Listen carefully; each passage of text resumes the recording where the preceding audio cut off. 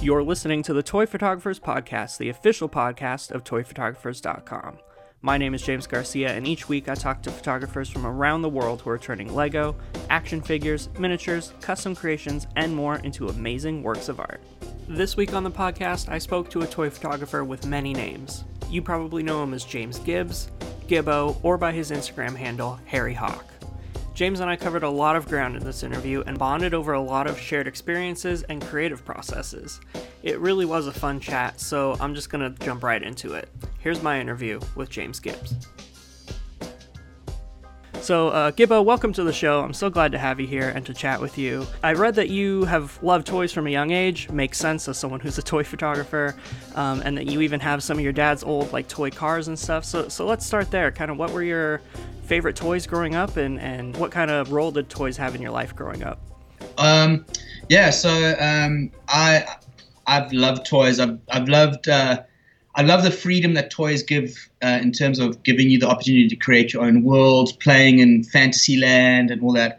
As you said, my dad, from when he was a young age, he collected little corgi. They were called corgi and dinky cars, like metal cast cars back in the day with rubber wheels.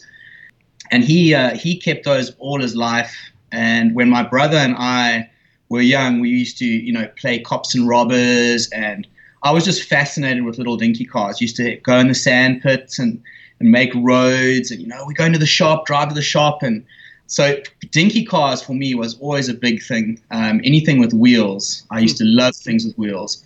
And then as I got older, I was a He-Man fanatic, like you can't believe. I was Masters of the Universe, running around with a kitchen knife, butter knife, shouting, "I have the power," and all that sort of stuff. So I was fortunate enough to collect, or I was able to get some. My folks were kind enough to buy me some of the toys. I didn't get all the characters because there were quite a few, but I had a good, I'd say 20 to 30 characters. I never had the Castle Grayskull, which I was always pleading to get, but that was something too far out of reach. But yeah, I loved. Firstly, I loved cars, but secondly, when I first got my He-Man, I loved character figures. I was obsessed with character figures, and again, creating, just playing, and we're playing outside and make a fort for the bad guy, or just role playing with characters. I wasn't big into like reading books or that sort of stuff. I was always outside with my He-Man. I also had little Smurf characters that I used to love playing with. And so anything that basically was a character, I had a very much an affiliation to. And I think because I was very much, my mom used to call me a TV baby. Like I would love He-Man, Brave Star, Ninja Turtles, all that. And I think having a physical representation of the characters I loved from TV was something that I found at a young age, and that's why I am obsessed with toys in an older age. Yeah, I can understand that totally. There's something about having just a piece of that pop culture thing that you like, or the movie or show that you like. I was the same kind of way as a kid. You're a little bit older than me, so when I was a kid, the things I was interested in were like Power Rangers, and Ninja Turtles was definitely one of them, and obviously Star Wars and stuff like that. And yeah, that makes sense for your photography, because I know that you do a lot of stuff with those established licenses and characters like Marvel and Star Wars and stuff like that. So it's cool that kind of love for those characters has transitioned all the way into the art that you're making. Yeah, the funny thing is, as I was mentioning earlier, was when we were chatting before you started recording, the thing about living in South Africa and now living in America, where from South Africa we had everything given to us from America in terms of our entertainment. We had American TV, movies, sitcoms, cartoons, all that sort of stuff. So we had that, but we didn't have much of. Obviously, we had action figures, but since moving to the States, the plethora of options and the unlimited amount of toys that are available in America and the first world, as I like to say, has blown my mind. It really has. I mean, I could say I've got an addiction to buying toys. My wife would sadly agree with me. She sometimes she sometimes gives me a good reprimanding. But it's honestly like you nailed it. It's living back the pop culture youth that we had, watching TVs and having a physical manifestation of those characters that I really have a nice connection with. And to be able to take photos of them and put them in my own scenarios and make my own scenes is something I really enjoy doing. I find it amazing. Right. Yeah, and it kind of builds off of the playfulness that you would do as a kid, pretending to be some of these characters or reenacting some of the scenes you had seen on TV or something as a kid. It's cool that you are able to translate that into your photos now. When did you move from South Africa to America? How long have you been here? So we've been here for 2 years. We got here in March 2017. Moved over with my wife and 2 kids. We've since got a 3rd little boy who's an American. We're all very envious of him. Yeah, we've been here for 2 years now. So based in North Carolina, and loving it. Couldn't be happier. Couldn't be happier. Yeah. Yeah, awesome. Were you photographing toys in South Africa, or is that something that you started once you moved? No. Funny enough, I had no inclination of taking photos of toys, and I actually didn't have any idea that there was such a big toy photography community. I knew of a few toy photographers, Avanaut, the one who takes a lot of Lego. I remember my sister sending me a sort of a website link to some of his pics, and I was like, wow, that's really cool. But it never sort of registered in my psyche to, it'd be cool to take pictures of toys. I love toys and I collected them, but I never at that stage, being in South Africa, thought I would pick up a camera and take photos of toys. Right. So what was it that got you into doing it? How did that switch happen? Basically, what happened is, so I was a graphic designer and became an art director in South Africa. And I worked with a lot of top South African photographers. I was an art director for quite a big sports brand. So I used to go and shoot with top photographers shooting top athletes, and I would come up with a concept of the shoot. I didn't take the photos, but that's where my love of photography came. Like seeing how top-notch photographers, how they used light, how they did these phenomenal shots. And so I really found my passion for photography during my advertising years. And then I sort of got tired of working for the man and being corporate, so I sort of went on my own. And I was planning to carry on just doing graphic design and advertising, but somehow fell into wedding photography. Oh, okay. Yeah. So I was a wedding photographer for 8 years in South Africa, and then we moved across here. And when we moved across here, I wasn't really keen on being a wedding photographer anymore. It's quite a stressful, high level of anxiety job, and with young kids and everything, I thought, no, let me hang up my boots. So basically, when we got here, we were waiting to get our work visas or our green cards. So I wasn't legally allowed to work. So I thought to myself at the time, because I've been doing so much wedding photography and videography, I've sort of lost my Photoshop skills. So I thought, what would be a good way to hone my Photoshop skills? So I initially started taking photos of my kids and putting them into funny scenarios. I'd comp them together. My little boy Mikey riding his little a little push bike across a lake, chasing his sister, and he's this giant character, and she's like screaming, running away. So I started playing with my kids and taking photos of them and then taking them to Photoshop, literally to just polish my skills, because I'd gotten a bit rusty with Photoshop. And then one day my daughter, at that stage I had Woody and Buzz, the authentic actual doll, and Buzz Lightyear and Jessie and Bullseye and all the characters from Toy Story. And Maddie said, wouldn't it be cool to have me doing something with Jessie or riding Bullseye or something? And I was like, okay. And I took a photo of her. Well, I tried to do a comp with her and the toys, and it didn't work out the way I wanted to do. But that's when the spark clicked, and I thought, well, cheapers, let me take photos of toys, and that's a good way to learn Photoshop again and everything, and polish my skills. And then started taking photos of toys that my kids have. My little boy is obsessed with Transformers. He's got Rescue Bots and Optimus and Bumblebee and Soundwave and Barricade and all of them. So I got some of the Transformers and I did a mock-up shot, and I thought, well, you just put it out on Instagram, make an Instagram account, and that was basically the snowball effect.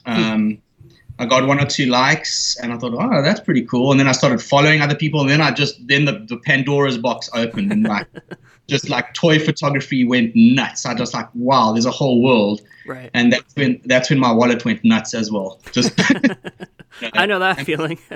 Yeah. Yeah, I know how that goes. I love that you got into it because of, Toy Story. I think that's cool that toys coming to life in that context kind of translated into you bringing them into life in your own way. I think that's awesome. When Toy Story, as I said, I was a big fan of toys growing up, but when Toy Story came out in 95 and I went and saw it, apart from it being phenomenal in the sense that it was the first animated film and we had never seen anything like that, the actual story of it about toys coming to life, it was something I could relate to. I remember, I think everyone can relate to when we're young and you lose a tooth or you put it under your pillow and the tooth fairy comes. I think in my day, one of my teddy bears, when you're asleep, your toys come to life. I believed that 100%, that when I was asleep, my stuffed toys on my bed, my He-Man action figures, I did have Lego. I just thought that, when the cat's away, the toys will play, sort of thing. And I had that, and I believed it 100%. So when Toy Story came out, and it was sort of like reinforcing what I had imagined growing up, I was like, "Oh my word, this is phenomenal!" It's like there's proof. I was right. It's there on the screen, and that was just a game changer. Even to this day, I've got, as I said, Woody and Buzz and everything, and I'm like, there's still a part of me that I know. I'm 38 now. And I know that they're not real, but there is a part of me I leave my studio here, lock up, turn off the lights, and every now and again I think, I wonder what they're doing now. Right. I've left the last set that I was shooting the other day on the table, and I wonder if they're going to be in the same position, or if I'm going to come back and they're slightly off. It's just the way I like to think. It keeps me useful, I think, in that regard. I could see that. I feel the same way a little bit. Like the other day, I was kind of cleaning up my studio space and putting away some toys that I had out but wasn't photographing anymore and stuff. And I felt guilty putting some of them in a drawer. I was like, oh, I kind of apologized to a few of them. I'm so sorry. I felt bad about it. And I think it's totally because of that Toy Story thing. And I think it's funny too, that Toy Story had a huge influence on me too growing up. We had that on VHS, and I would just watch it again. I can pretty much recite that movie word for word, I bet your footage was stretched. You watched something with those horizontal lines from the old VHS. Yeah, exactly, on the VHS tape, from rewinding it too many times and stuff. Exactly. And I love that just a week or two ago, a new Toy Story movie came out in theaters, and it's just cool that the franchise has lived on this long and has been good for this long too, I just think that's amazing and just shows the power of the story and the characters and stuff like that. So it makes sense that it made such a big impression on us. Did you have a chance to watch it by any chance? No, not yet. I really want to see it. Maybe when it... have you seen it? I took my kids on Friday evening, and for me, hands down, the best Toy Story. Oh, wow. Awesome. And I'm saying that overall, the visuals, obviously 95... technology wasn't up to date to where 2019 is, but the story was phenomenal and was the beginning of a revolutionary way of telling a story and everything. But just the technical aspect of how they've made this and how it just blew my mind. And again, the story is phenomenal. I couldn't fault it at all. It just blew my mind. It really did. That's good to hear. Yeah, I really want to see it. And maybe once I do, we could do a podcast review of it or something. That might be fun. Okay. I would really love that. Yeah, I'll make a note of that. And hopefully I'll see it. It's just work has been busy, but I do want to see it soon, and I've heard nothing but good things. So yeah, that's awesome.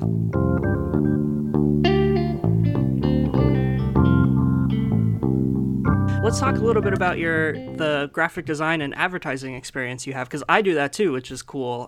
So I want to know, do you feel like that work has influenced your toy photography or vice versa, especially as you've polished up your Photoshop skills and stuff? I definitely agree with that.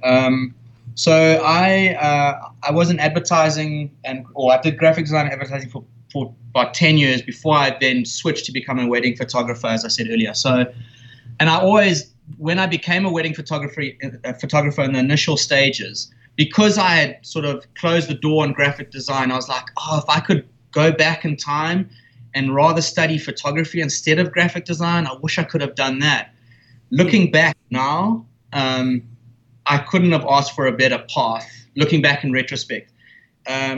The way that my graphic design timeline or history has influenced my ability to take toys, it's just, you get an eye for design, you get an eye for composition, you get an eye for color, for structure. You're not just putting a picture. You're not just putting Iron Man on a table and snapping a photo with your cell phone. And no disrespect for anyone who does that, but you've got an eye for it. And I look back at my career and working with photographers, doing layouts for brochures, doing big window campaigns for sporting stuff and all that sort of. I definitely think it helps. It's honed my eye. It's trained my eye to look at my toy photography not just as a photo but as a piece of art. If you took any one of the photos that I've got on Instagram and you said, "Oh, how many photos did you take to make that photo work?" I can honestly show you in my Lightroom catalog. There's probably the shot of Winnie the Pooh and he shot all the bees down. I don't know if you see the picture, but I must have taken that shot about 150 to 200, and it's because I'm not happy, because I'm looking at it and I'm like, okay, it's not just I took it once and I nailed it. It's like, no, I'm not happy with it. Let me change the angle. Let me put light in. And it's definitely from my design background that I believe I've got an eye to really want to polish what the finished product looks like. Oh my God. I'm so glad you said that, because I am the same exact way, where every time I shoot, even if it's like a simple setup, I'll take at least 30 shots of it, 40 shots of it. One time I did 1,000 shots of one, just because it was like a smoke. I was trying to get like incense in a scene and some smoke coming out of like a helmet or something, and it just wasn't right. And I just kept doing it and doing it. I spent like 4 hours and over 1,000 shots, and I love the photo, and I haven't even posted it yet. But but there's just something about it where I am really like nitpicky about those little details, or the exact right composition, or the exact right focus, or something like that. And I hadn't really thought of it from maybe it is an advertising background or something like that, where it is, just that little level of detail that we're striving for. And I think too, at least for me, and maybe it's true for you, because your photos kind of tell a story as well. I think with advertising, we're not just making graphics, but you are trying to tell a story with a single graphic or a single ad or something like that. So I think adding those, like, just having that eye, as you said, for the technical aspects, but then also for the emotional aspects as well. Like, what am I trying to say with this photo, or the mood that I'm trying to convey, or something like that, because those things are so important for advertising. That the colors you choose represent certain moods or feelings and stuff like that, and just having all of those considerations in mind too when doing photos, I think has helped both my ad work and the toy photography work. And I don't know if that's the same for you. Well, at this stage, I'm not doing much in the line of advertising. So my family in South Africa, my in-laws, my wife's family have quite a successful business in South Africa that I still help do all the marketing for. So I will do a couple of print ads. I've helped with some TV ads. I do all their design work. So I'm still somewhat linked to that part of the graphic and advertising world, but I'm actually wanting to step more into the photography world. So I'm wanting to. I've always loved portrait photography. So I'm trying to hone my skills with portrait photography, and being able to have toys just as my models. One of the best things I can say about shooting toys, being a photographer who likes to shoot people, but didn't like the shooting. So I shot weddings, obviously, as I said. For me, the worst part of shooting a wedding was the formal shoot, which sounds ridiculous. Photographers love the chance to shoot a formal shoot in a wedding and pose the bride and everything. But for me, that was the most stressful part. So I don't like posing people. I just like taking shots, on the fly, casual, capture the moment as it happens. Yes, so I'm the same exact way. Yeah, I just feel constricted. Like, okay, turn your head like this, put your, and it just, it's not my vibe. Yeah, I feel so awkward doing that. Yeah, exactly. But with toys, like, because there's no preconception of what the result is going to be, and they just hold that position, and you can make them do whatever you want. That's what is so appealing to me about toys, is that I've got an idea in my head, and I'm not relying on someone to make the shot work for me. I make the shot work for me, and the toys just do what I want them to do. Do you know? And not having somebody that needs to understand what you're asking them to do. That being able to convey whatever image you have in your head, or the specific thing you want, or something, or even just the trial and error that goes with photography. It's like moving reflectors around, or bounce cards, or lighting, or posing and stuff. It is awkward and tough doing that with people, and I have felt the same way because I've done weddings too. Not so much photography, but the video, like wedding videos and stuff. And I definitely prefer wedding videos to photography, because the video is more just on the fly, capture as much as you can. Exactly. And and I can definitely see why toy photography would appeal to you for that exact reason. And and it's cool that toy photography is kind of good practice for something like portrait photography and learning all of those skills. Yeah, I'm finding especially with toy photography, I like to think I've got a good understanding of light and how to use light, and being able to set up a shot with toys. And you said it earlier, where you can take 40, 30, 1,000 shots and take 5 hours to take one photo. You get lost in the process.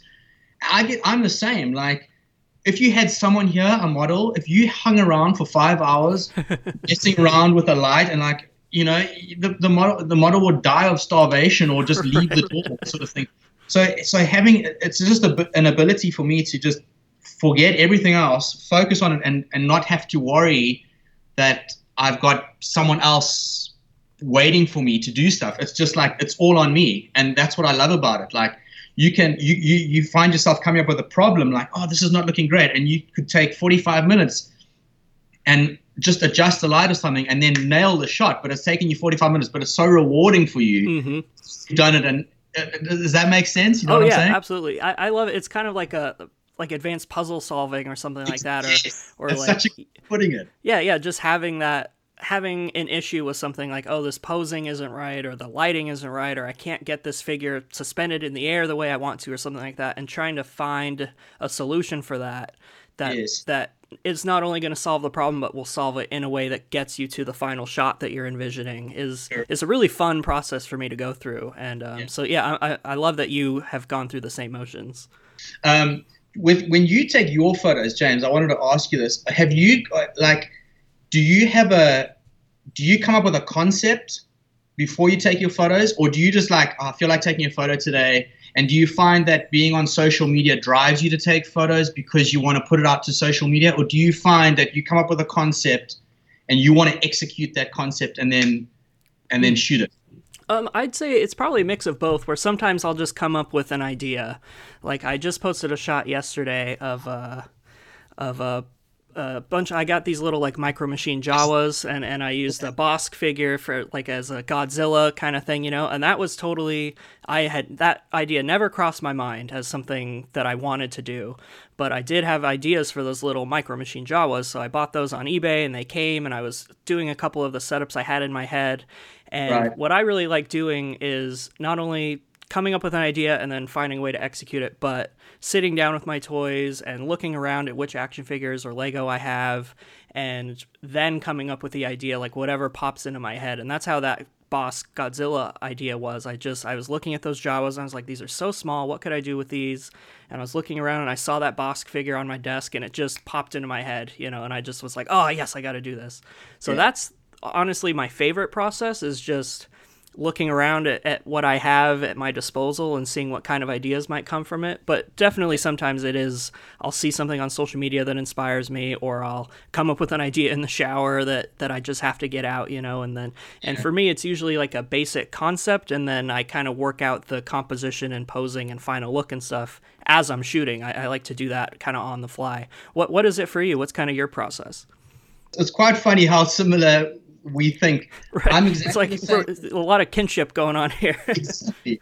I'm exactly the same in the sense that I went ridiculous and bought a ton of toys, and I'm like, I would love to have this toy. Check on Amazon. Oh, there it is. Oh, sorry, by accident I clicked checkout. Oh, what have I done? Oh, there's it at the door, sort of thing. But for me, I also look at my toys, see what I've got, and think of shots. But I don't like taking. It's going to sound weird, but I don't like taking toys for the sake of just taking the toy. I like taking photos of toys with a concept in mind. So I've got a little notebook that I keep with me, and it can be 3:00 in the morning. Not that it's happened once where I've woken up and I've scribbled an idea, but I like to push myself creatively. That's why I loved getting into advertising. Although I ended up going down the graphic design route, I always wanted to go into advertising because I'm I've got quite a vivid imagination, quite a strong imagination. I like to come up with concepts and visuals and stuff. I remember before I finished at high school, I was in the doctor's room and I was paging through a car magazine in the waiting room, and there was a DPS, or a double-page spread for, at that stage, the new BMW M3 car, and it was an amazing shot of this black car in this showroom, and there were all these oxygen masks hanging down from the top of the showroom, and all it says was "takes your breath away," doesn't it? And I was like, wow, that's such a cool concept. So then I thought, well, let me get into graphic design. Studied graphic design, hoping to get into the advertising world, but ended up sticking to the graphic design side of the world. So for me, toy photography is a big way for me to rekindle my love of conceptual ideas that I didn't get in the advertising world. So as I said, coming up with an idea, sketching it out, mulling it over in my mind for a couple of days, and then sort of executing how I'm going to do it. I'm a big fan. I don't know if you've ever seen, there's a compositor photographer. His name is Adrian Somling. I think he's from Switzerland or one of the Northern European countries. He does these surreal composites of with his kids, but he also he sketches out ideas and then he composites it all together. And it's a fascinating way for me to follow that sort of process where, yes, I love looking at my toys and coming up with ideas of who could do what and everything, but also it's the process of coming up with an idea, writing it out, and then sort of, as you said, getting the nuts and bolts and thinking, okay, how am I going to make this work? And it can take an hour if it works seamlessly. It can take 3 or 4 days. But that for me is the real love of toy photography, the fact that I can come up with a concept and execute it that I can visually see in my mind. And there's been times where I've thought of stuff and I've tried to do it and it falls completely flat. And I'm like, well, that's good. It's like, oh, well, that idea didn't translate as I hoped it would or something, yeah. 2 weeks out of my life thinking about that and it didn't work. So that was brain power well spent.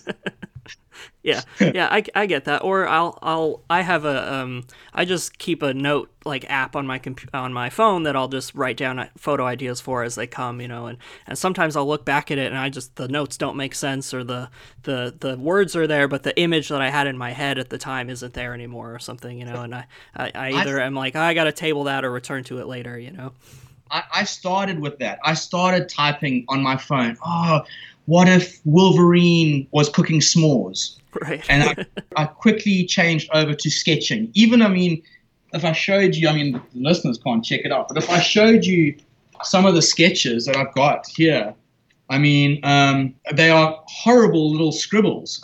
This one here, this one there, I took a photo of NECA's Xenomorph. Oh, yeah. And reading a copy of Ripley's Believe It or Not. And then I executed it. I don't know if you ever saw that picture, but so I literally scribble. Those are just scribbles. I can't even tell what they are. But when I see it and I recognize, that sort of sparks me more. So I did also typed ideas, and it didn't work for me. So I became very much more visual. I think you could agree. It's going back to the graphic design thing. I like to be visually stimulated. Right. I like to see something. That's sort of my process. Yeah, that's a smart move. I should try sketching that stuff out. Even, that xenomorph shot you have, you're showing, even if it's not a perfect drawing of a xenomorph or something, you're figuring out the posing and the angle that you want and stuff like that. So that's really smart. I know that Sonny, Zigzag Zoom, I know he does a lot of like storyboarding for his shots and stuff like that. Yeah. And I know that it can be a really good tool. So maybe I should try using that for myself.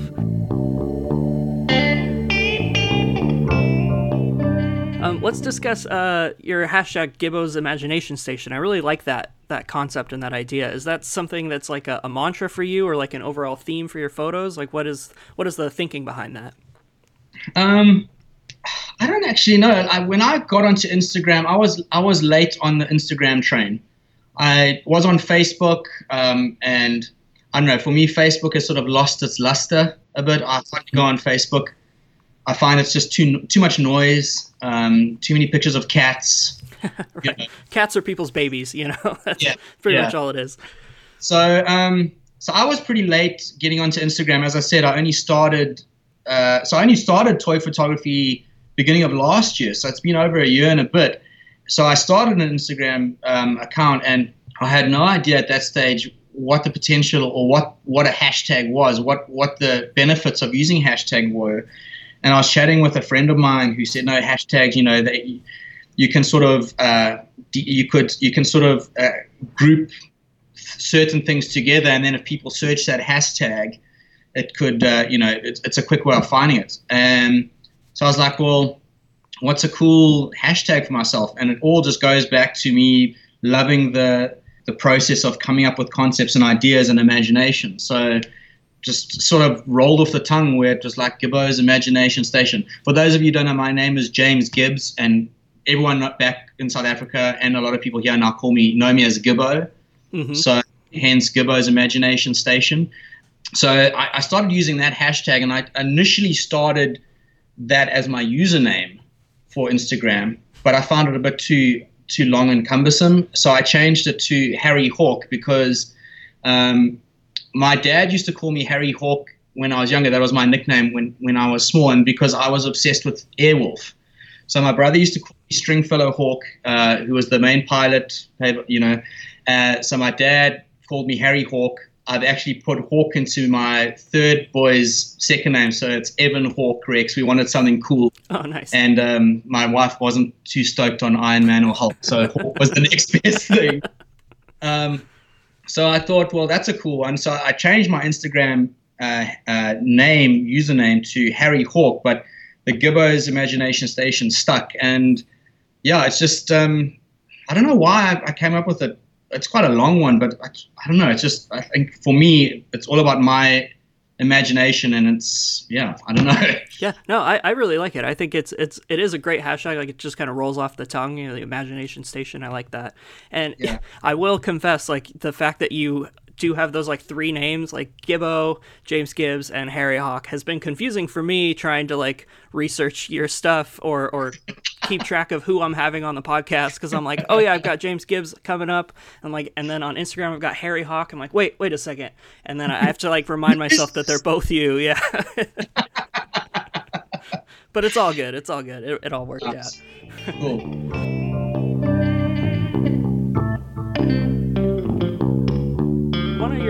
Most popular work has been the Superheroes Day Off series. I love that series, and you kind of mentioned earlier that like Wolverine eating s'mores or making s'mores and stuff. Just, I love the concept behind it and the way you execute it, and I want to talk about those specifically because I know that they kind of mix a couple of your different skill sets. You've got the character-based stuff that we talked about and the Photoshop skills, because you do a lot of compositing for those kinds of shots. So how did that idea come about? Like, where did that idea come from? So it came about, again, wanting to hone my Photoshop skills. I have got so much respect for people who take photos of practical effects. a lot of people are, I wouldn't say they're anti Photoshop and whatnot, but if they want sparks or fire, they will let off firecrackers, and there are some amazing photographers who do that. For me, I find practical effects limiting for the exact purpose of what I wanted to do with this with this series of what do superheroes do on their day off. There's no ways I could, practically make Wolverine. I mean, you could, but I'm not meticulous and patient enough to make small dioramas and stuff. For me, the process of taking toy photography is not building the set. It's coming up with a concept and executing it. Executing it digitally, because I'm a digital, Photoshop, Adobe, all that sort of stuff. That's what I've been trained on for my days in graphics and everything. So as I said, I wanted to hone my skills. So for me, the concept of Superheroes Day Off came to me. It was like, it was the first one I did was Wolverine cooking s'mores. I was sitting downstairs in our old house, and I just got my first. So I had all the Toy Story stuff, and we had gone to Disney World. We had taken my kids to Disney World, and we had been to, it wasn't Disney World. We went into Universal Studios, and we went into the Marvel section of Universal Studios, and I was like, holy cow! There is like a 12-inch Hulk. There's a 12-inch Thor, Iron Man. I was like, cheapers, okay, this is amazing. So I bought Wolverine because I love Wolverine. Is one of my favorite X-Men. I bought Wolverine, and I was just sitting in my chair the one day, and I was looking at him. I was thinking, what's a cool way to shoot him? And like, yes, you could pose him, and he's fighting someone or doing something X-Men-y, but surely these guys get tired of being those kind of guys all day, every day. And then it sort of just like clicked. And I was like, well, what could he be doing? And at that stage, we had just got into the s'mores thing. Like, we cook marshmallows in South Africa, but s'mores in this country is like it's like a degree. You get a cracker, you get the Hershey's chocolate, all that sort of stuff. So we had been eating s'mores, and I was like, we had bought these metal forks, these long prong things to roast the marshmallows with. And it was like, looked at Wolverine's claws, and was like, well, there we go. Right. That's what he would be doing. And then I thought, well, this is probably what he would do on his day off. You just want to chill, eat a s'mores. And that sort of kick-started the whole, what do superheroes do? So I've always tried, from that beginning, I've always tried to do something that makes sense, but is not very easily, how do I put it? Like, if you see the visual, understand, oh, that's probably what Hulk would do. He's such an aggressive guy, but him reading a Jane Austen book and chilling on a bed is something that, oh, he could do that on his off day, but you wouldn't think of it. So I was like, well, let me think of the not the weirdest, but what, like, the most obscure thing that a superhero would do on his day off. So then it became, Black Panther going to buy kitty litter for his toiletries at Target, or Hulk trying on a new pair of jeans because he goes through jeans. He must go through jeans like he must, be sponsored by Levi. Right. The amount of jeans he rips and stuff. So that's become an ongoing series for me. I haven't done one of those for a while, just because of the fact that I need inspiration to hit. I'm not prepared to just. I don't want to bake a half-cooked idea and put it out there. I wanted to really, really come up with something good. So that's another reason why I'll go through a very big patch of just putting out posts and firing away, and then inspiration leaves you for a couple of weeks or so, and you just feel dead in the water, and you're like, well, I don't want to just take a photo and put it out there for the sake of putting it out there. I think you can relate, being a creative, being a graphic designer. Yeah, absolutely. It's like I'll have the drive to do a photo or something, but if the idea isn't there, I don't have the right idea. I just I can't do it. It's just there's a block. Yeah, inspiration comes sporadically, and when inspiration fires, you take it with both hands, and when it's when the flame is low, you take a step back and wait for the flame to ignite again. I find it very difficult to push myself creatively if I'm feeling a bit on the down slope of creative, basically.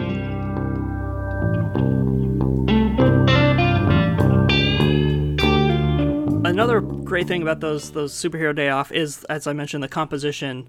And you do a lot of compositing. You've even written a couple behind the scenes or tutorial posts for the Toy Photographers blog. I want to talk to you about that composition, and especially because I'm just now starting to get into doing that myself, both for toy photography and for work. I have to do that a lot for my job, photoshopping realistic like cups of coffee and with coffee bags for my company and stuff like that, you know. And the one thing I really learned about that was how important lighting is to compositing and getting the lighting right on the things that you are photographing as you Photoshop them into different scenes and stuff, and how important that lighting is. Can you talk about some of how you like go about compositing and the kind of lighting stuff that you have to pay attention to? Yeah. So for me, that all comes down to, again, writing down or drawing out my idea first. You know, I've got great admiration for those digital artists. I follow a couple of them who will take stock images and they'll take a police car here and a fallen building there, and they will magically whip it up together, and it looks phenomenal. I have great respect for those guys. For me, the joy of compositing is trying to do everything. I maybe I've used one or two small elements of stock photos, but generally my thing is taking my own photos. So, and I only take photos, I suppose I should take more photos and build up a library of, say, backgrounds or whatever. But for me, when I come up with an idea, I sketch it out, and then I like, okay, this is what I want the background to be. I'll go and take the photo, and if it's an outdoor shot or whatever, and then once you've got the background set up, you can then sort of understand where the light is falling in the background, and then bring, if you're shooting your toys in the studio, is mimic that light. Being a wedding photographer and having learned lighting techniques back in my advertising days, I've got a good understanding of lighting. So I find it pretty easy now to match lighting conditions. But for me, it all comes down to light. I've said this lots of times in some of my posts, and I still maintain this today. To take a good photo, you can use your cell phone, your camera, everything. But the most important thing that you need, in my opinion, to take a great photo is great light. Without good light, you're going to have, it could be a beautiful looking photo, but without great light, it's not going to look nice. You could have all the composition and all the models and everything in the world. Without great light, it's not going to work. So for me, compositing is always just understanding light. I was discussing with a friend the other day. She had composited a shot where she had a little Ninja Turtle Lego figurine riding a motorcycle, and in the background was a beach scene that she had shot from a calendar, and it looked awesome. It really looked cool. She's just getting into using backgrounds and using her laptop screen as a background and putting characters in front, and it looked really good. The one thing I picked up straight away is in the background scene, the sunlight was falling from the left-hand side of the picture, and she had lit the Ninja Turtle from the right-hand side. And to the untrained eye, you wouldn't have picked it up. But if she had just switched that light around to the left-hand side, not that it would have made the photo any better, but your subconscious, it would have just been a more, what's the word? It would have been more like photorealistic, or it just. So for me, when it comes to compositing, it's understanding light, how light falls on subjects, and the big thing that I see people falling down on when they're trying compositing, and you can be a master at photography and compositing, and you can just be using Snapseed or LightX on your phone. For me, the big thing that I would advise people to do, if you're going to take a photo in the background or composite two shots together, or have your screen in the background and the toy in front, notice what the light is doing in the background for your overall scene. If the sunlight is falling from the left, if there's a street light and it's falling from the right or something, then position your light on the same side. That's one of my biggest pointers I would like to sort of point out. To sell the shot, to make it look more realistic, is just have light falling from the same side. You can't have a picture of Michael Jackson doing the moonwalk with him hard lit from the left and the street lights coming from the right. It doesn't look visually. So that's one of my biggest points I would suggest, is just understand where light falls and try and position your light to the same source of where the main light source is coming. Right. Yeah, that's the biggest thing I've been learning as I've been trying this technique out myself is exactly what you said, the position of the light, and then also, is it a warm toned light, is it a cool toned light? Like, once you kind of know the placement, then you can start going deeper into the layers of the kind of light it is and how soft it is and all of that kind of stuff. But yeah, really matching the light in whatever background you're using, or whatever, if you're photographing multiple toys into a shot, like make sure they're all lit, you know, uniformly and stuff like that. I think that's the most important thing. And lighting is one of those things that you always hear, like, yeah, photography is all about light. That's what everybody always says. And before I understood light, I was always like, well, that's crazy. You know, I didn't fully understand what that means. But now that I do understand light, it totally makes sense. And it is one of those things that it is, as you said, like, in order to really be a truly great photo, it's got to have that good lighting in it, or lighting that makes sense in the scene that you're trying to photograph. Exactly.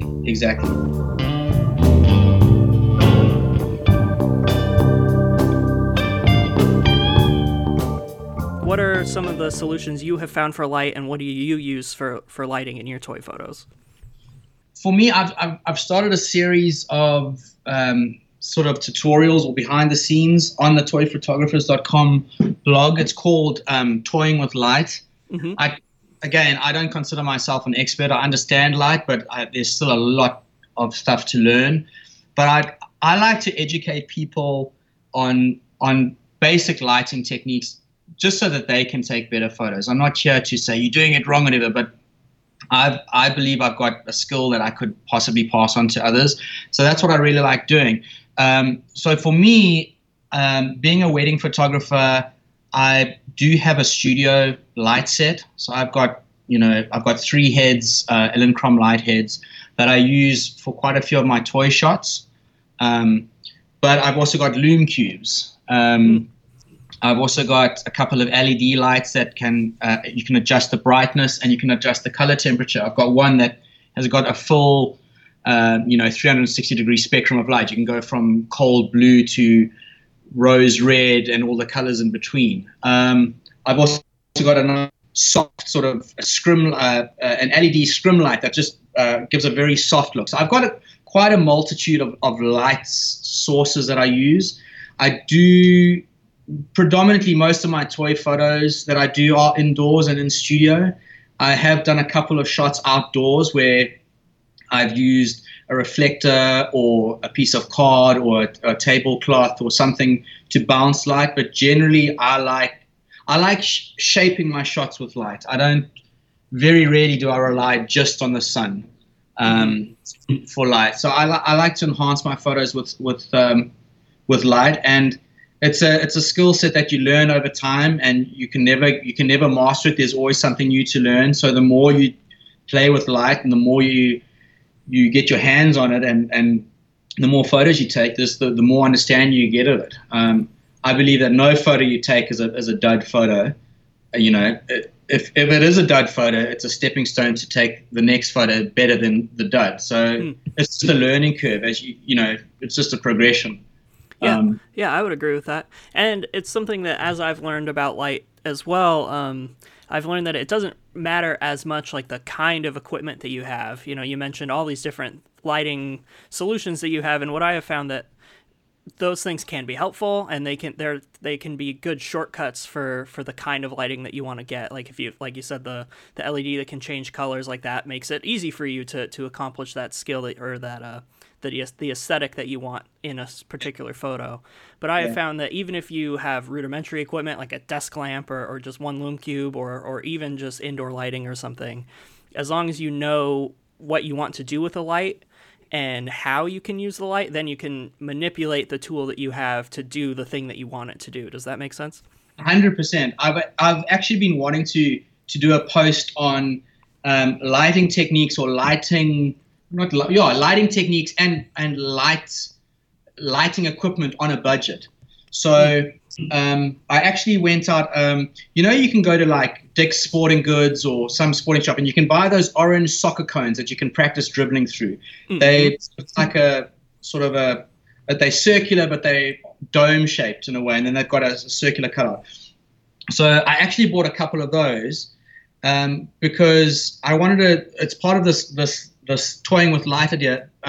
Doing lighting on a budget is literally how to make a bigger light source for toy photography. A lot of people, when they take photos with their lights, as you say, a lamp, a little torch, or whatever, it's great. It really is great.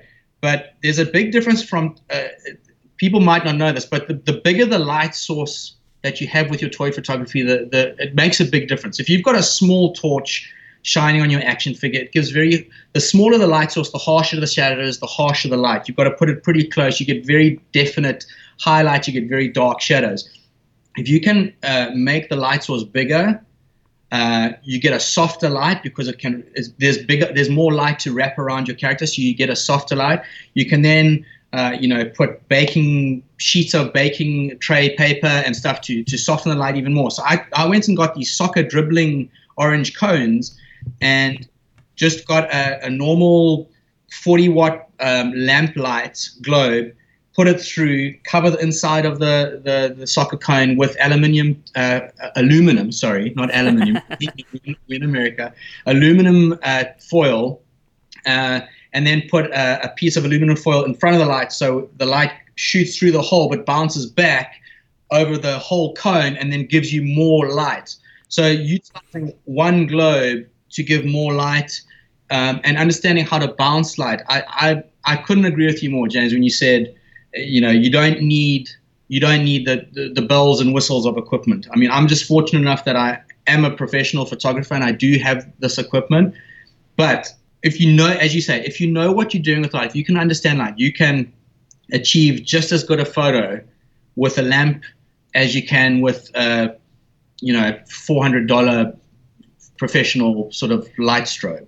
Right. So lighting, as long as you understand the fundamentals and understand how you can manipulate that light to benefit the shot that you want to do, you could use a candle for all I know, and a very satisfactory result. So I would like to try and do that series, to carry on with that Toying with Light series, and try and give techniques for lighting on a budget. As you say, if you've got a lamp or a torch, how do you maximize that piece of equipment to better to take a better toy photo?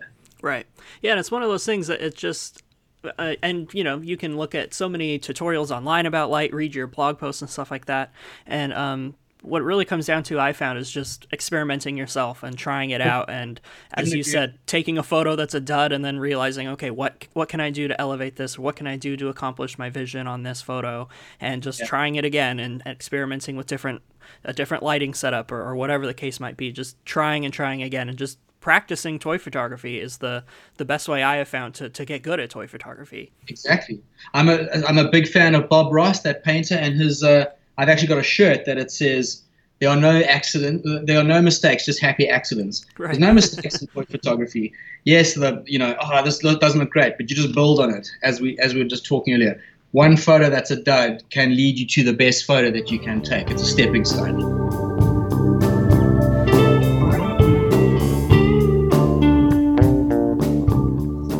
Do you have any other advice for people that are maybe just getting into toy photography, just getting into compositing, or anything like that? Any advice you can give to listeners on the show? I know you've just gave a lot of great advice on lighting and stuff like that, but anything else you want to give our listeners?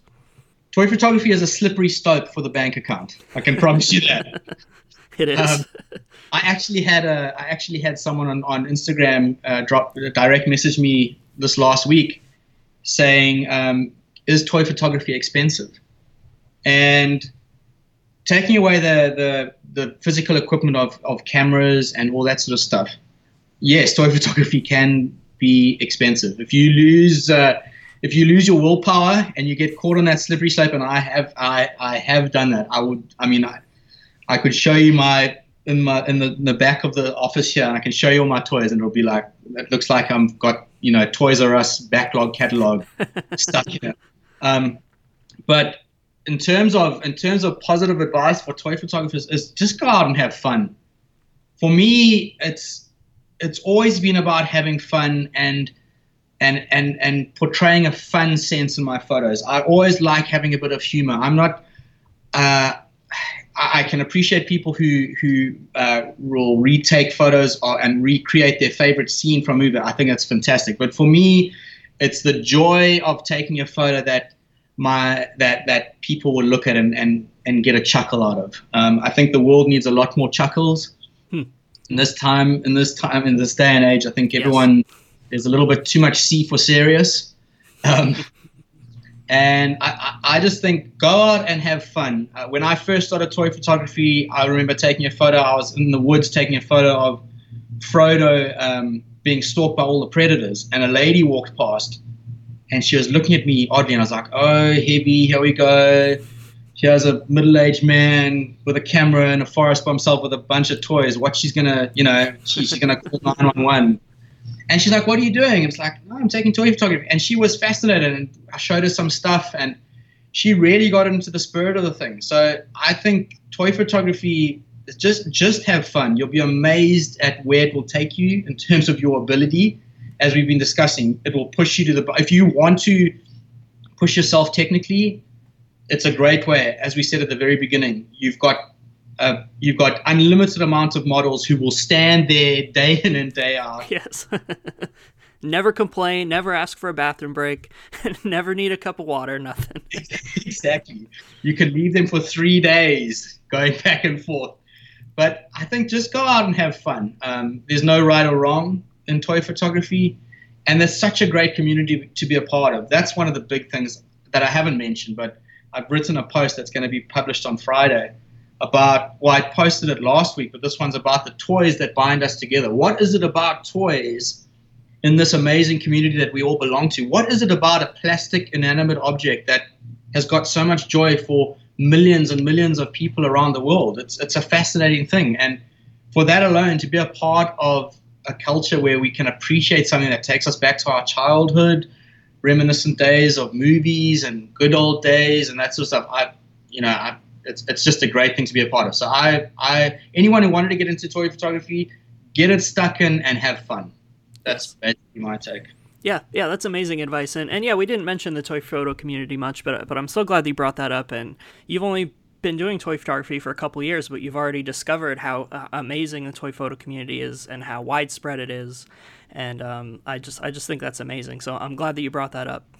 Yeah, I mean, I've become the last month's post I just touched on now. I've become really good friends with an amazing toy photographer named Lorraine from Canada. In the previous post I mentioned on toyphotographers.com, in last month's post, I was just saying it is phenomenal how this toy photography community, I don't know many communities that we are a part of that can break continents and different religions and different, ethnicities and all that sort of. Everyone is in it for the same reason, to have fun, to get creative, and to show their passion to like-minded people. There's just such a positive vibe about this toy photography community. As I was saying, this Lorraine, who I've become really good friends with, she lives in Canada. She speaks French. She doesn't speak English very much. She can speak English. But, I mean, we've conversed over Skype, and I've used the French translate and everything, and we go back and forth. And it's just someone that I've never met in real life that we've got the same passion. It's just a phenomenal community to be a part of. Yeah. I suppose the only downside, and my wife will attest to this, the only downside is that it does make you stick a lot of your time on social media. Yeah. I mean, I'm having a little bit of a detox from social media, just because I'm so excited to see what people are doing and everything. But it can be quite invasive at times. So sometimes I feel I need to unplug, which is a good thing, and also brings you back to reality where it's not about getting the likes. I had to find that in myself. I was getting to the stage where you'd put out a post and every 20 minutes, how many likes have I got? It's sort of an endorphin kick or serotonin punch. So I'm taking a little bit of a break from social media to not that I've lost my passion with toy photography, far from it, but to get back to the stage where I want to take toy photos for the sake of taking a cool toy photo and not to rack up likes and followers. Right. Yeah. Doing it for yourself and not for your followers or for Instagram Exactly. or anything like that. Yeah. I completely agree. And I'll find myself, I'll take a shot that I'm so proud of and so happy with, and I'll post it to Instagram, and it won't get very much traction or very much reach or likes. And I get so disappointed, and then I have to remind myself, like, that's not what this is about, but there is something. It's just that social media thing that has just kind of burrowed its way into our society and our psyche, that we do have to kind of remind ourselves of that and unplug from that, and I think that's really important. But you just on that note you brought up, I can't agree with you more when you say that. What is it about it, and whether or not anyone knows the answer to this, it blows my mind. And I suppose it's just because we are all so unique and different in our tastes and all that. But you will spend days, blood, sweat, and tears over a photo, and you're like, this is gonna be the crowning moment. Yeah, this is my best photo I've ever taken. I have arrived. This is it. Exactly. Yeah. I mean, and you put it out there, and it's like, and then like, you like, oh, okay, well, I've got an idea, snap it away. Let me just put it out there because I haven't been posting much lately, getting caught in the social media trap. And you put it out there. It's like that Batman shot I took of the Batman on Apple, and I said fruit bat. I was like, I don't have anything to shoot. Oh, I've got an Apple, Batman, snap away. And it just like exploded. It blows my mind how the human psyche works like that. What we think is newsworthy in inverted commas or great in our minds is usually sometimes mediocre in the greater community, and vice versa. It's amazing how that works. I find it fascinating. Yeah, finding like what will resonate with people or what doesn't, and how much of it has to do with when did you post the shot? Did you post it in the morning on a Sunday? Is that a bad time to post? Like, just I get into my head about that kind of thing sometimes, and I'll take. I've taken like over 1,000 toy photos now, I think, just looking at like my personal library. But then you look at my Instagram, and I've only posted like 400 or 500 of those, you know, and part of that is my getting into my head about, well, when should I post this? Or I need to find a right time to post it for it to get good reach. And it's a slippery slope for sure. And you can kind of get lost in this circle of going around and around. You're speaking to the mirror here, but it's like you're reading my mind. Exactly what I was thinking. Like, what is it about it? It's phenomenal. Yeah, and it's what you were just talking about too. That you and I were two people who have never talked before, other than like on Instagram or on Slack. Our Slack group for the Toy Photographers blog or anything. Yeah. And you're from South Africa and you moved here a couple years ago. You live on the other side of the country from where I do. But we are, talking to each other, seeing each other face to face on this Skype call and connecting about all of these different things. Yeah. It's amazing. And I'm so, all of the annoying social media stuff aside, like whatever, that's not the important thing. Exactly. I love that this community has brought you and I together, has brought us together with so many other amazing photographers from all over the world. It is just it's the coolest hobby, and that is the community aspect of it is one of my favorite things about it. Have you ever done a toy photography safari? Yes. Yeah. I've done 2 of them myself, and I am crossing my thumbs or crossing my fingers for next year. There's a chance we might have to go back to South Africa to sort out a few visa issues for an extended period of time. But if all goes well and we are able to stay here for next year, I will definitely be booking my ticket no matter where it is, because just being a part of a community where you can go to some place in the middle of America and have 20 to 40 people rock up that you've never met before, and you've got that commonality, that string that binds us all together, that's, as I said, that little plastic inanimate object, and have such a good rapport and just make new friends. I honestly think that's phenomenal. That it is. Yeah.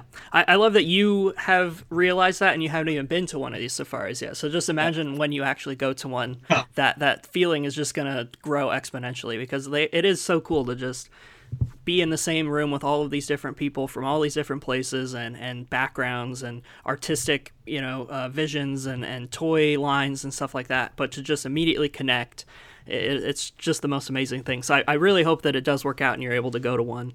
And I would love to meet you in person at one of these too. It would just be great. As I said from the beginning, talking to you is like talking to a celebrity, because I've listened to you for so long. It's honestly like coming from South Africa. We grew up that America, all the media that we got, you watch Frasier, Friends, all that sort of stuff. You're like, wow, those oaks are superstars. And I suppose it's also because of the American accent. We got here now, and I'm speaking to you because I've listened to you on podcasts, and it's like, you are a celebrity in my eyes. It's like, because you are broadcasting. You are like one of these people who are broadcasting out to the world, and I'm listening to you, and now I'm speaking to you. It's like sort of meeting meeting a celebrity. It is to me.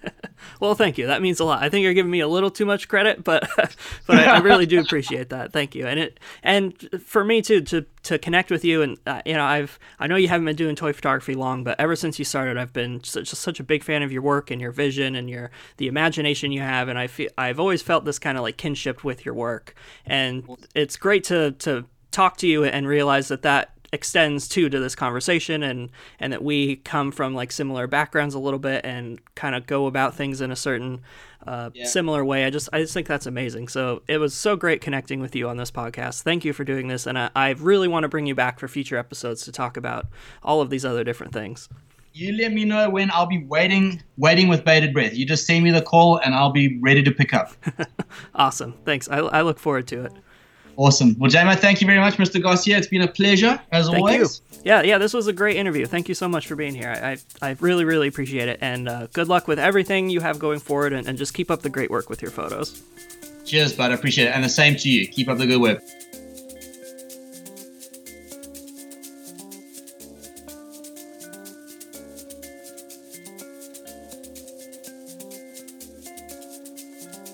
Thank you so much for listening. You can find new episodes of this podcast and daily articles on creativity and toy photography on our website, toyphotographers.com. You can subscribe to the show on iTunes, Stitcher, Google Play, or wherever you get your podcasts. We also ask that you please leave us a 5-star review. That'll help spread the word about the show and help us get noticed. You can find us on Facebook at Toy Photographers and on Instagram at _toyphotographers_. Music for this week's episode is courtesy of freemusicarchive.org. And finally, you can reach out to us with comments, concerns, recommendations, etc. at toyphotographypod@gmail.com. Thanks for listening. I'll see you guys next week.